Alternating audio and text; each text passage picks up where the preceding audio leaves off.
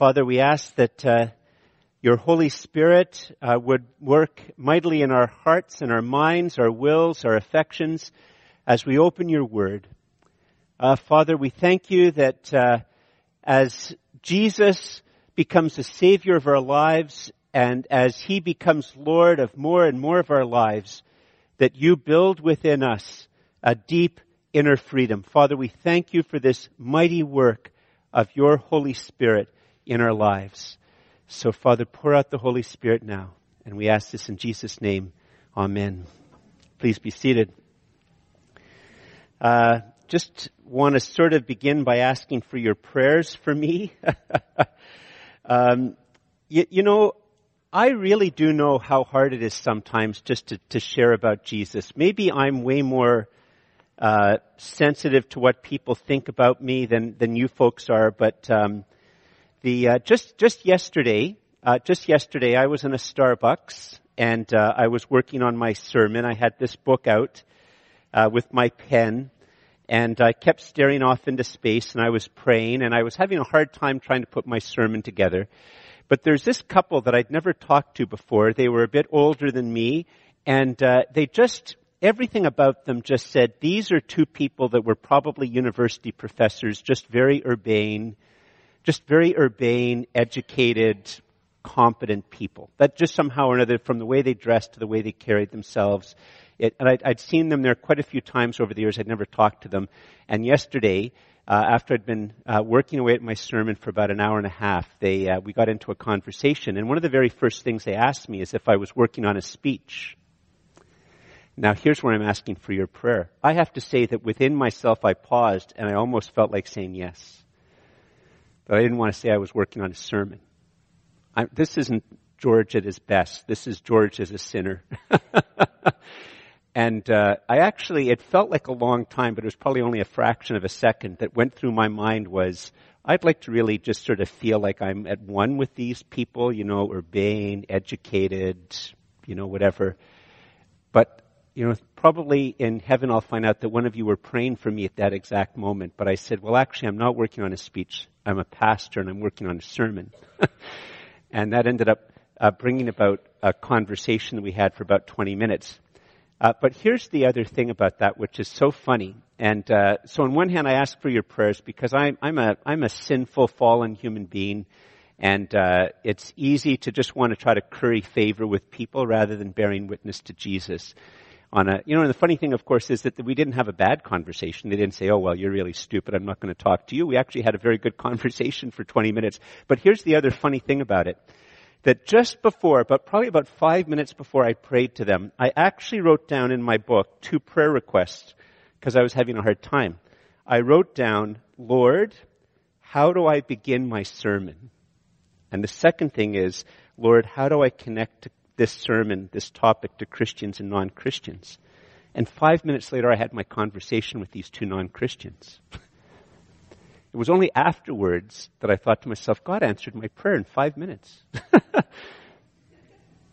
Especially because, and this is the last part about the story, because I actually probably didn't do a very good job talking to them.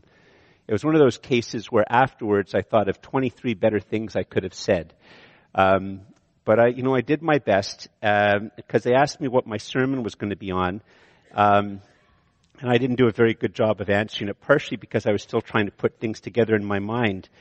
But one of the things which we talked about, the 3 of us, was something which in fact has troubled me at a certain time in my life, and I know troubles many Christians.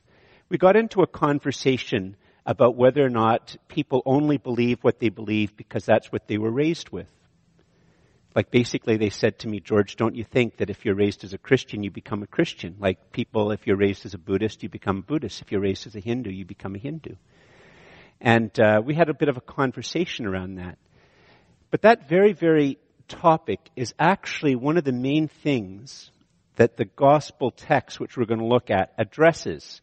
Not in those exact terms, but it talks, in fact, it's a scripture text which talks about the importance of human freedom. And the fact is that sometimes people have the possibility to use their freedom in a way which leads them towards truth And sometimes we use our freedom in a way which leads us away from truth.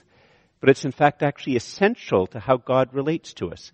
This is what I'm saying to you. I was more like blah, blah, blah with them. So one of the things we can do for each other is just pray that when God opens doors to talk about, just bear witness that we're followers of Jesus, that we walk through that door rather than walk away from that door. And that we pray for each other that we can do a good job in talking. But also that we just pray for each other to know that if we don't do a good job, it's not the end of the world. Life goes on. God is still God.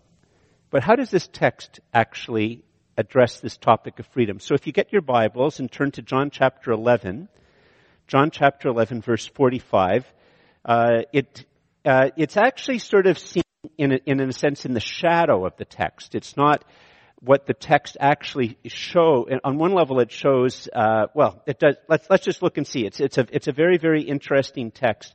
It's John chapter 11 verse 45. And as I explained a little bit earlier, what's just gone before this is that Jesus has raised Lazarus from the dead. And if you go back on your own and read the story, and one of the things that can be good is to print the Bible text out sometimes. One of the things I actually do every week before I preach is I handwrite the scripture text out. Because if you handwrite the scripture text out, it helps you to be more present with the text. And then afterwards I do things, if you look in my notes, I circle things with different colors and stuff like that to notice them. And one of the things that's interesting is if you look at the scripture text and just circle all the times it gives you some indication that Lazarus is dead, you'll see, I think some 20 times in the 45 verses in different ways it emphasizes that Lazarus is dead. And it emphasizes the miracleness of the miracle. Miracleness isn't a word, but you know what I mean. It emphasizes the miracle, even to the point that Lazarus is buried in a cave with a stone rolled on top of it that takes several people to move. The fact that he comes out with the cloth over his face, that even if he had been in a swoon, the cloth would have suffocated him and he would have died. And so it emphasizes the deadness of Lazarus. And one of the things which is very interesting in the text is that the way that circumstances work, there's a fairly large number of people who are there. The miracle happens just 2 miles outside of Jerusalem, so many people from Jerusalem have come. And not only are there a large number of people there for the miracle, but it's the miracle is witnessed by friend and foe of Jesus. By people like Mary and Martha who love Jesus. They don't fully understand who he is or what he can do, but they love Jesus. They're Jesus people. And it's also witnessed by a lot of people who are anybody but Jesus people. Anti-Jesus people. And both types of groups are all there for the miracle. And so this spectacular miracle happens. A man who's been dead for 4 days, Jesus brings him back to life. So what is the response to the miracle? Well, here's where we start to get into the issue of human freedom. Like, how do people respond to this very, very powerful miracle? Well, this is what the text begins with in verse 45. Many of the Jewish people, therefore, who had come with Mary and had seen what Jesus did, believed in him. Many did, but not all of them. Verse 46, but some of them went to the Pharisees and told them what Jesus had done. Now just pause there. They didn't, the but which is there, it's a, sorry, I love saying this, it's a big but. And, they don't go to these people and say, wow, you guys are going to believe in Jesus too after this. No, they know that these are the people who hate Jesus. And they go to cause Jesus trouble. Like, it's really interesting. They use their freedom to go out of the way to cause Jesus trouble. They're not even indifferent. They want to have Jesus get in trouble. And so how do the people react? Verse 47, so the chief priests and the Pharisees gathered the council, and just sort of pause there. The actual word in the original language is Sanhedrin. And that means this is a very special council. And there's nothing really like it in Canada. So just try to imagine that in Canada, if Canada was sort of at the very highest level of ruling Canada, you had a group of, in this particular case, only men, a group of men that's both the Supreme Court and also the cabinet and also the head of the police forces, and also the head of the religious institution, and also the top faculty, Université de Montréal, and McGill, and University of Toronto, and UBC. So you have the top academics, the top lawyers, the top cops, the top politicians, all in one group to govern the country, and that's who's gathered. There's nothing like it in Canada. We separate these powers, but in that time they were all one. And so we'll read that verse 47 again. So that's who's gathered. So the chief priests and the Pharisees gathered the council, the Sanhedrin, and said, "What are we to do? For this man performs many signs." Isn't that interesting? They don't say, "This guy is the best magician I've ever come across. He keeps fooling people." They don't say, "Listen, this is the best drug dealer that we've ever come across. He keeps giving people magic mushrooms and they're having these hallucinations. He's the best trickster. He's the best fraudster." No, they don't say any of those things. They say, "This guy's performing miracles. This guy is performing miracles." That's 47. 48. If we let him go on like this, isn't that sort of funny? As if God said, "I'm not going to perform any miracles there unless I have the permission of the Sanhedrin." No, that's not how it worked. It would be as if the Trudeau government, or any government, doesn't matter who the government is, or the next province of Ontario, so it doesn't look like I'm playing political favorites. They said no miracles by God are allowed in this province unless it's passed by the legislature. What? Like, that's just stupid. Anyway, but that's how they're thinking. Okay, if we let him go on like this, everyone will believe in him, and the Romans will come and take away both our place and our nation. That's their worry. And the word place here has sort of a double meaning. On one hand, it means the temple, and the other hand, it means our place. Like us being the Sanhedrin, us being in control, us being in power. And they say, "Listen, Jesus is performing all of these miracles. We got to fight against these miracles. We got to stop the miracles. And if we don't stop the miracles, Rome is going to destroy our nation. The temple is going to be destroyed, and we're going to lose our place." So verse 49, one of them, Caiaphas, who was high priest that year, and by the way, Caiaphas is known to historians. He was the longest serving high priest of the first century. He served from AD 18 to AD 36. He's known outside of the Bible. It's one of the many ways that we see that this biography of Jesus is historical by their proper use of historical locations and names. Verse 49 again, "But one of them, Caiaphas, who was high priest that year, said to them, 'You know nothing at all.'" In other words, you guys can't think. You're stupid.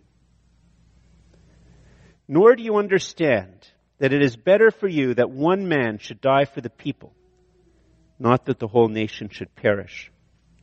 And in verse 51, he did not say this. Now this is John speaking. John, the writer of the gospel, says, he did not say this, that's Caiaphas, did not say this of his own accord, but being high priest that year, he prophesied that Jesus would die for the nation, and not for the nation only, but also to gather into one the children of God who are scattered abroad, so that from that day on, they made plans to put Jesus to death. Now, this is an odd story. We're going to read some more of it, obviously, in a moment. But what's up with Caiaphas actually being able to prophesy? Like, what's up with that? How does that make any sense? Caiaphas is an envious, power-hungry, unjust, manipulative, insulting, murderous man. And he gets to prophesy? Like, what's up with that? Like, what's up with that? And this is what's troubling if you think about it for a second. For many people, when they think about that, they go, there seems to be like just two types of possibilities.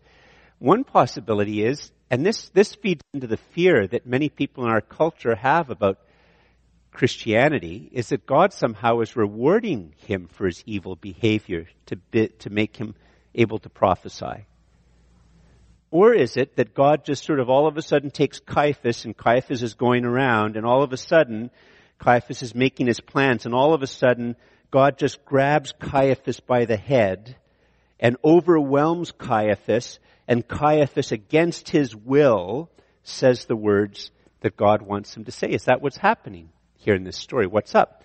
Well, Andrew, hopefully you got that I changed my points. Did you get that? We're going to find out. Yes. Thank you, Andrew. So here's the first thing. God works through human freedom. God works through human freedom. The fact of the matter is that Caiaphas is an envious, unjust, murderous, power-hungry high priest. That's what he is. And the fact of the matter is that what he said is 100% from Caiaphas. But here's the other thing about it. It's also 100% from God. And that's what's a little bit puzzling to people. You see, what it is that God never, many of the fears that we have about getting close to Jesus are really fears about getting close to the devil.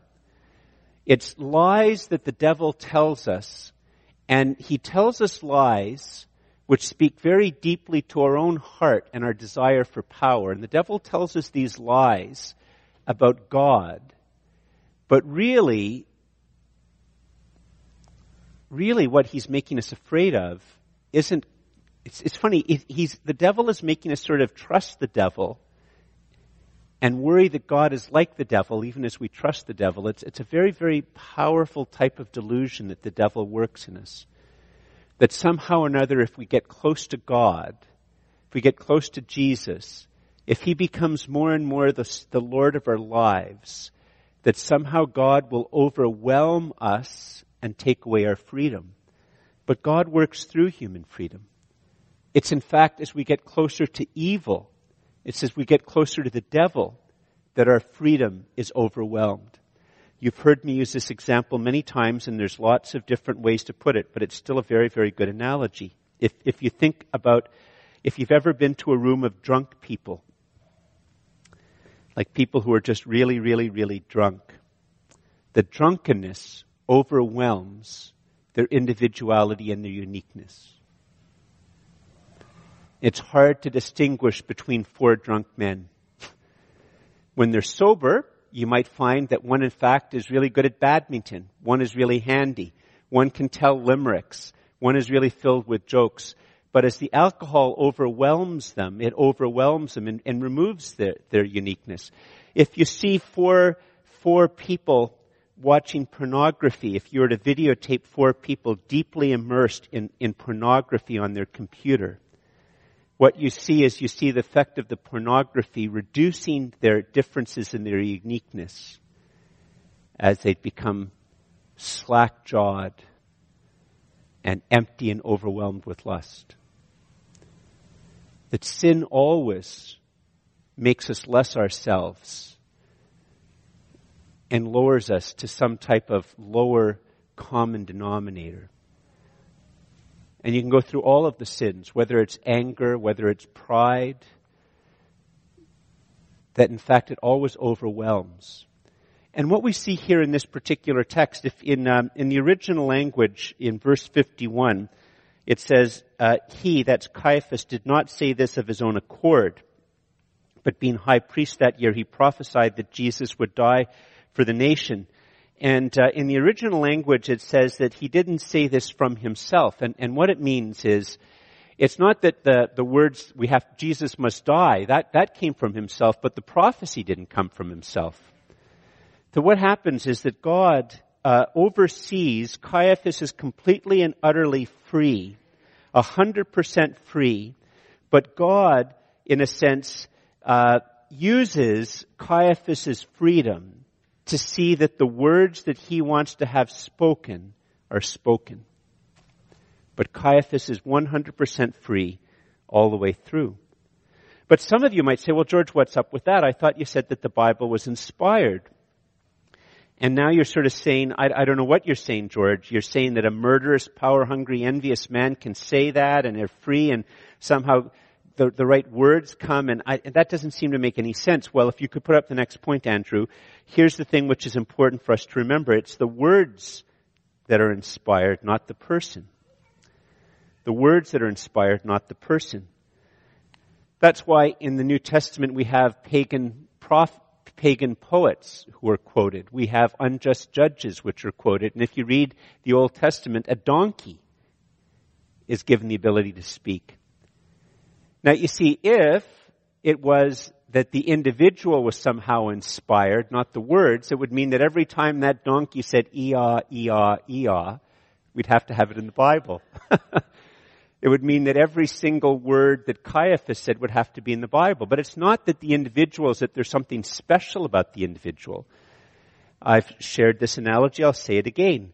If archaeologists find another letter by Paul, and they can tell that it says, "I, Paul, the apostle," and you can tell that it's from Paul, it would be a very great interest to scholars, but it wouldn't go in the Bible.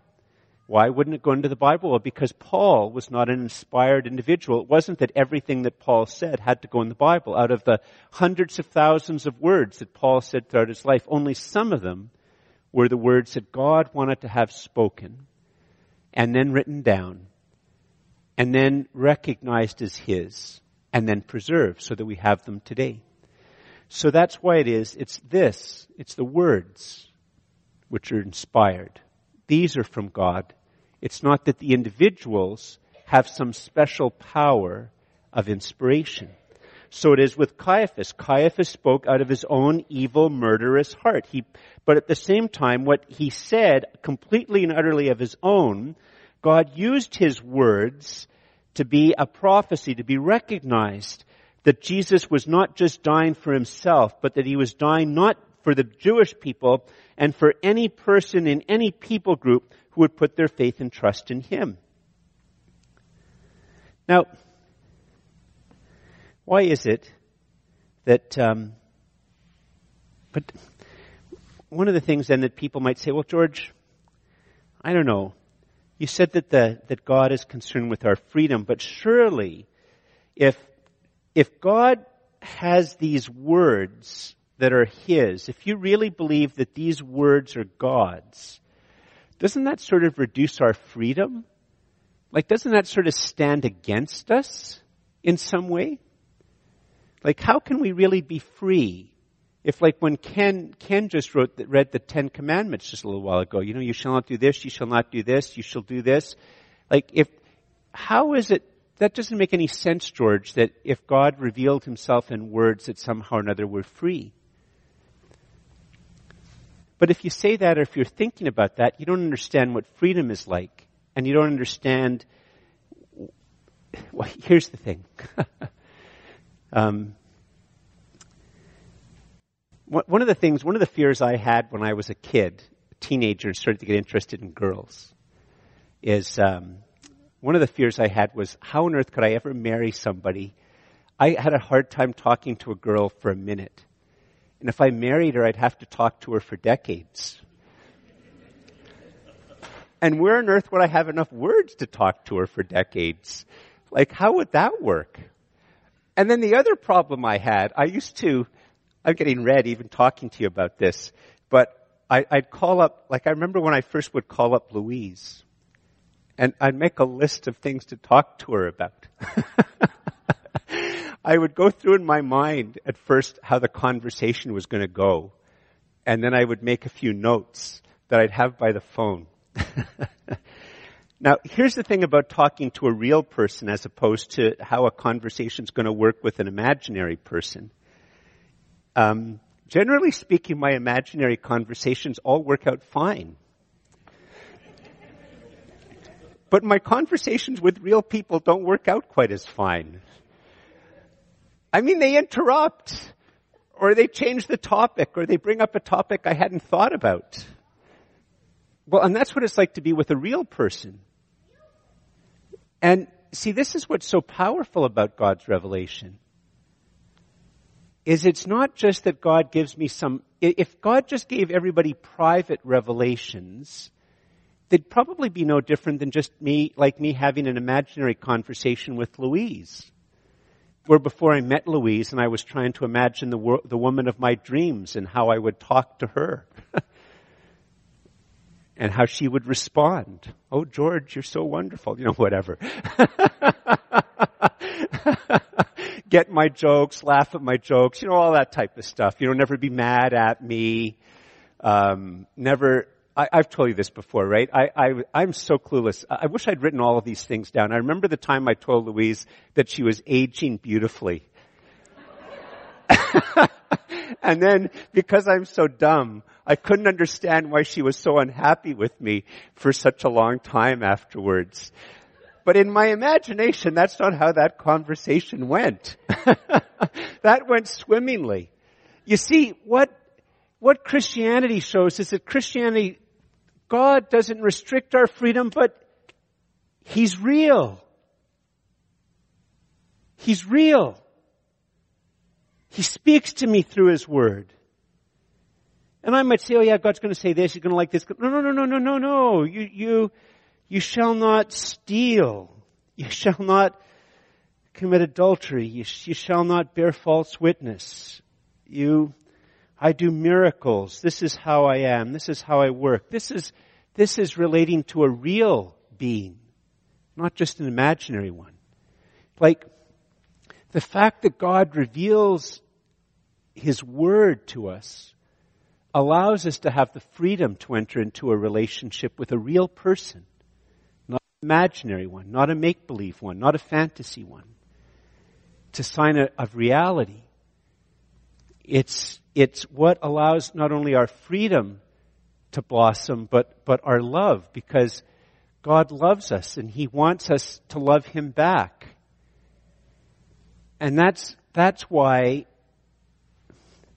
on one hand, that's why there's this tragedy of sin, and it's this tragedy of evil, and this tragedy of brokenness. But God reveals Himself. In fact, Andrew, if you could put this up, God's revelation is open and public, not secret and hidden. God's revelation is open and public, and not secret and hidden. And that means that you can't just have some bishop saying you blah, blah, blah, blah, blah, blah. This is the way it is and this is the way it is. Because, even to a bishop, it doesn't matter if you have one of the things that was so hard for me when I was studying at my equivalent of seminary, I had these professors, their IQ was probably 3 times higher than my IQ. They effortlessly knew 6 languages. And they were very, very, very eloquent. But more than half the time, they were completely and utterly wrong. And not wrong because I'm Irish, and us Irish people are used to dealing with those who are our betters, going to them. No, because that's not what the Bible says. Like they're just wrong because it's not as if they're somehow, all that knowledge and all that, if it doesn't, you can in a sense fell them with a single word from the Bible. But doesn't Jesus say, I am the way, the truth, and the life, when they tell you that Jesus isn't the only way? Or when they say that there's the Christ of faith and the Jesus of history, and then you just point to them all of the different times in the New Testament where they say, this Christ you crucified. I could go on and on and on. They can be felled by a single public word that, in fact, an open public revelation deconstructs and undermines power and makes it something where God can speak to all. The wonderful thing about His Word, and this is one of the things we should pray about with our own Sunday school, is that, and those of you who have young kids, is the very first stories that a child can have read to them can come from this book. A little tiny child snuggled up on your arm, and you can read them this. Those wonderful teachers who are spending time, even with very, very young children out there, you can be a part of that too if you want. We always need more teachers. And the very first stories that they ever hear can be from this book. And if God spares us and Jesus tarries and we die at 106, the day before we die, we can read this book too. And you can have a PhD in physics, or you can be Down syndrome, and you can read this book. It's simple and open and public, and it's for all. And it comes from God because He loves you, and because He wants you to know about Him and enter into a relationship with Him and come to know Jesus. And it's open and public. It's not for the elite. It's not just for those who have high IQs or have abilities to have special relationships. I mean, special types of intuitions. And here's the other thing about this is that, so we look at this thing of Caiaphas and we say to ourselves, well, why is it that Caiaphas has this special, that God, in a sense, uses him to prophesy? Like, he's such a bad guy. Like, he's an evil man. He abuses his power. He abuses the law. He fights against God. But you see, even when we say that, deep in our hearts, we, like Caiaphas, desire power. If you could put up the next point, Andrew. The fruit of the Holy Spirit matters more than the gifts of the Holy Spirit. The fruit of the Holy Spirit matters more than the gifts of the Holy Spirit. Now, that doesn't mean the gifts of the Holy Spirit don't matter, and for those of us who are in Jesus, we do receive gifts of the Holy Spirit. But the fact of the matter is that God could use a donkey to prophesy. And if God gives you the gift of prophecy, well, that's good. And hopefully you will humbly use it to the glory of God. But you know what really matters? Isn't whether or not you prophesy. We should always remember Caiaphas prophesied. A donkey prophesied. What matters is the fruit of the Holy Spirit. And if you look at that list, and it comes from Galatians chapter 5, it's such a wonderful list, isn't it? Because there's a singular fruit. If you go back and read Galatians chapter 5, there's a singular fruit. It's just one word, but this one word, this one fruit has 9 aspects. And aren't these 9 aspects a perfect description of inner freedom? Of an inner freedom which is inwardly whole. Love, joy, peace, patience, kindness, goodness, faithfulness, gentleness, self-control. This working of the Holy Spirit in our lives describes this wonderful, powerful, deep inner freedom. And as Jesus gets closer to us and we get closer to Jesus, as He becomes more and more the Lord of our lives, as the Holy Spirit has a deeper role in our lives, what matters is not whether there's sort of works of power, not whether there's words of eloquence. What matters is the fruit of the Holy Spirit working within our brokenness, our sin, our woundedness, our natural abilities, our brilliance, working within that for this deep inner freedom. It's not just an inner freedom to do evil. It's not an inner freedom to get our way. It's an inner freedom characterized by love, by joy, by peace, by being patient, by being kind, by being good. Faithfulness means being trustworthy and keeping your word. And self-control and gentleness means that your words are words that you want to keep. And your self-control means your words are words that you say that you want to keep. They're not just words that mean you've flown off the handle and lost control. The work of the Holy Spirit is what really matters in our lives, the fruit of the Holy Spirit. I just want to wrap this thing all up in a close. Wouldn't you think it was pretty pathetic if you discovered that your coworker had an app so that every hour the phone sent him a message? You're wonderful. You're the best. You're brilliant. Gosh, I love you. Like, if you found that out, wouldn't you think that's pretty pathetic? He programmed or she programmed the phone to send them a message like that all of the time. But you see, God could turn you into that phone. God could use all of his power to program you in such a way that that's what it would be every hour. God, you're great. God, you're wonderful. God, you're beautiful. God, I love you. But he doesn't do that. He can do these wonderful miracles. We're free to respond. He can speak to us from his word. We're free to respond. That in fact, everything about God's relationship with us is that he does everything so that we will come to that point where we will put our trust in Jesus and receive what he has done for us, and that we will love him freely. And as the Holy Spirit moves deeply and deeply in our lives, it will only create more and more inner freedom.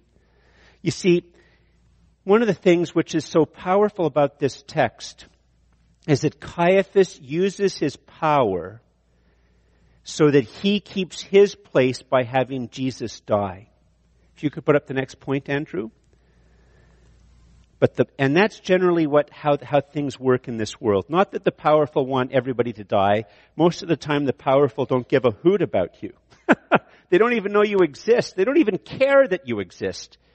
But if it comes time to choose for the powerful person between them keeping their power or somebody else having to die, we will almost always choose the other person dying. The powerful want you to die for them if it comes down to the end.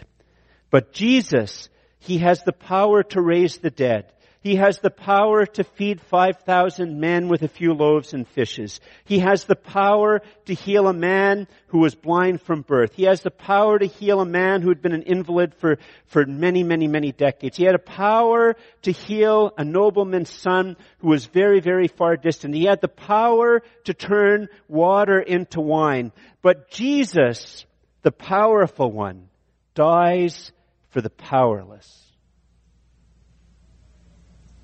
If you could put up the final slide, Andrew. It's very, very interesting how John has chosen to write this book. If you go back and read John chapter 1, and you'll see how Jesus is first introduced. I love this. It's one of my favorite parts in the Bible. How is Jesus introduced? Go back and look it up in John chapter 1. John the Baptist says, "Behold the Lamb of God who takes away the sin of the world." And now, when all of the miracles are coming to an end that John is going to talk to us about, and as we come to a final time of Jesus teaching his disciples one-on-one, we see that Caiaphas says that Jesus, how does he put it? Verse 50, he says, "It is better for you that one man should die for the people, not that the whole nation should perish." And if you go back and read the next few verses, this happens as people are preparing for Passover, where the Passover lamb will be sacrificed. We are to understand that all of these wonderful teachings of Jesus about rivers of living water, about bread from heaven, about eternal life, we are to understand that all of these miracles, that it is the miracle worker who dies upon the cross, that he dies in my place. The heart of the gospel, in my place condemned he stood. True story. You want to know who wrote those words, "In my place condemned he stood"? His last name was, I'm not making this up, Bliss. Bliss. His name was Philip Bliss, 1875. What a savior. It's one of the lines in the hymn. In my place, condemned, he stood. That is the heart of the gospel. The powerful dying for you and for me. And we receive it by faith. You are free to choose. But let me tell you that if you choose to receive what Christ has done for you, you're not going to have one who is going to so overwhelm you and destroy your uniqueness and destroy your individuality and overwhelm your personality and make you into a robot, make you into a zombie. No. He died for you. He loves you. And I stand before God not because I can speak well or I can't speak well, or not because my church is big or small or this or that or anything like that. I stand before God. My only confidence before God is that in my place condemned he stood. That which has kept me far from God fell on him, and he took the punishment. and the innocence and righteousness and perfection and goodness of Jesus comes on me, all out of grace, all out of love, freely bestowed, freely to be received. And as we receive what Christ has done and draw close to Him, His great work within us will be a growth of inner freedom. Please stand.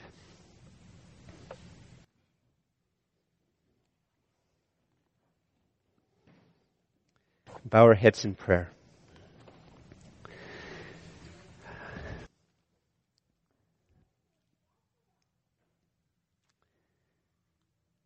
Father, we ask that you would grip us with the gospel. Help us to remember who Jesus is.